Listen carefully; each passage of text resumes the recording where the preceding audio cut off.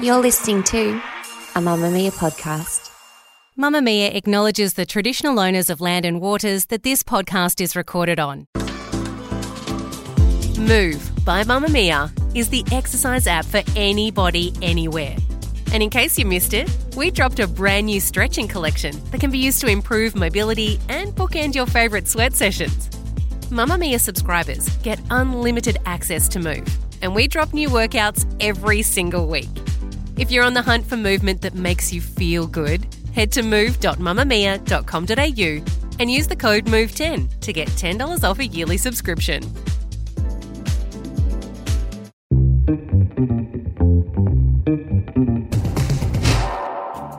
From Mamma Mia's daily news podcast, The Quickie. Hi, I'm Grace Rouvray with your evening headlines for Friday, December 1st. Australia has vowed to end HIV transmission by 2030 as World AIDS Day honours the lives affected by the epidemic. New South Wales Health Minister Ryan Park said stigma and discrimination are barriers to HIV prevention, testing and treatment, and has pledged to eliminate that issue in healthcare settings.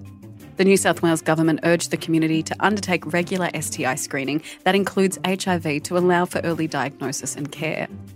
The HIV Task Force report published this week recommends making the HIV prevention pill, PrEP, more easily available and boosting it as well as expanding HIV testing among hard-to-reach populations. A Melbourne man who swindled more than $180,000 from women he met on dating sites will spend at least 2 years behind bars.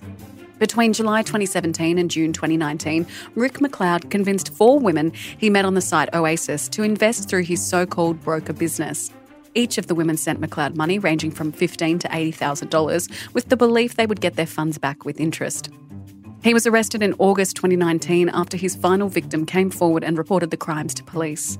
McLeod pleaded guilty in the Victorian County Court to charges of obtaining financial advantage and property by deception. County Court Judge Peter Rosen stated that the protection of the community was important when it came to sentencing, and he was sentenced to 3 years and 10 months behind bars and ordered to pay one of the victims $78,000 in compensation. Brittany Higgins has returned to give evidence in Bruce Lerman's defamation trial after an emotional day where she broke down testifying in court. Higgins has told court she wore the same dress from the night she was allegedly raped at Parliament House to a Liberal Party function months later in an attempt to reclaim her favourite garment. On Friday, Lerman's counsel Stephen Whybrow queried Miss Higgins over the thought process of wearing the dress from the night of the alleged rape to a Liberal birthday party event of Miss Reynolds in Perth in May 2019, as well as quizzing her over why she did not mention the garment's association in texts to the man that she was seeing at the time. To which Miss Higgins said, "I would never message him stuff like that." Miss Higgins also rejected Mr Wybrow's submission that the alleged rape in Parliament House never took place, stating, "You are incorrect." Social media company X faces the prospect of more advertisers leaving after billionaire owner Elon Musk lashed out at some of the biggest brands for dropping the platform. Walt Disney and Warner Brothers Discovery suspended the advertising on X following Musk's endorsement of an anti-Semitic post.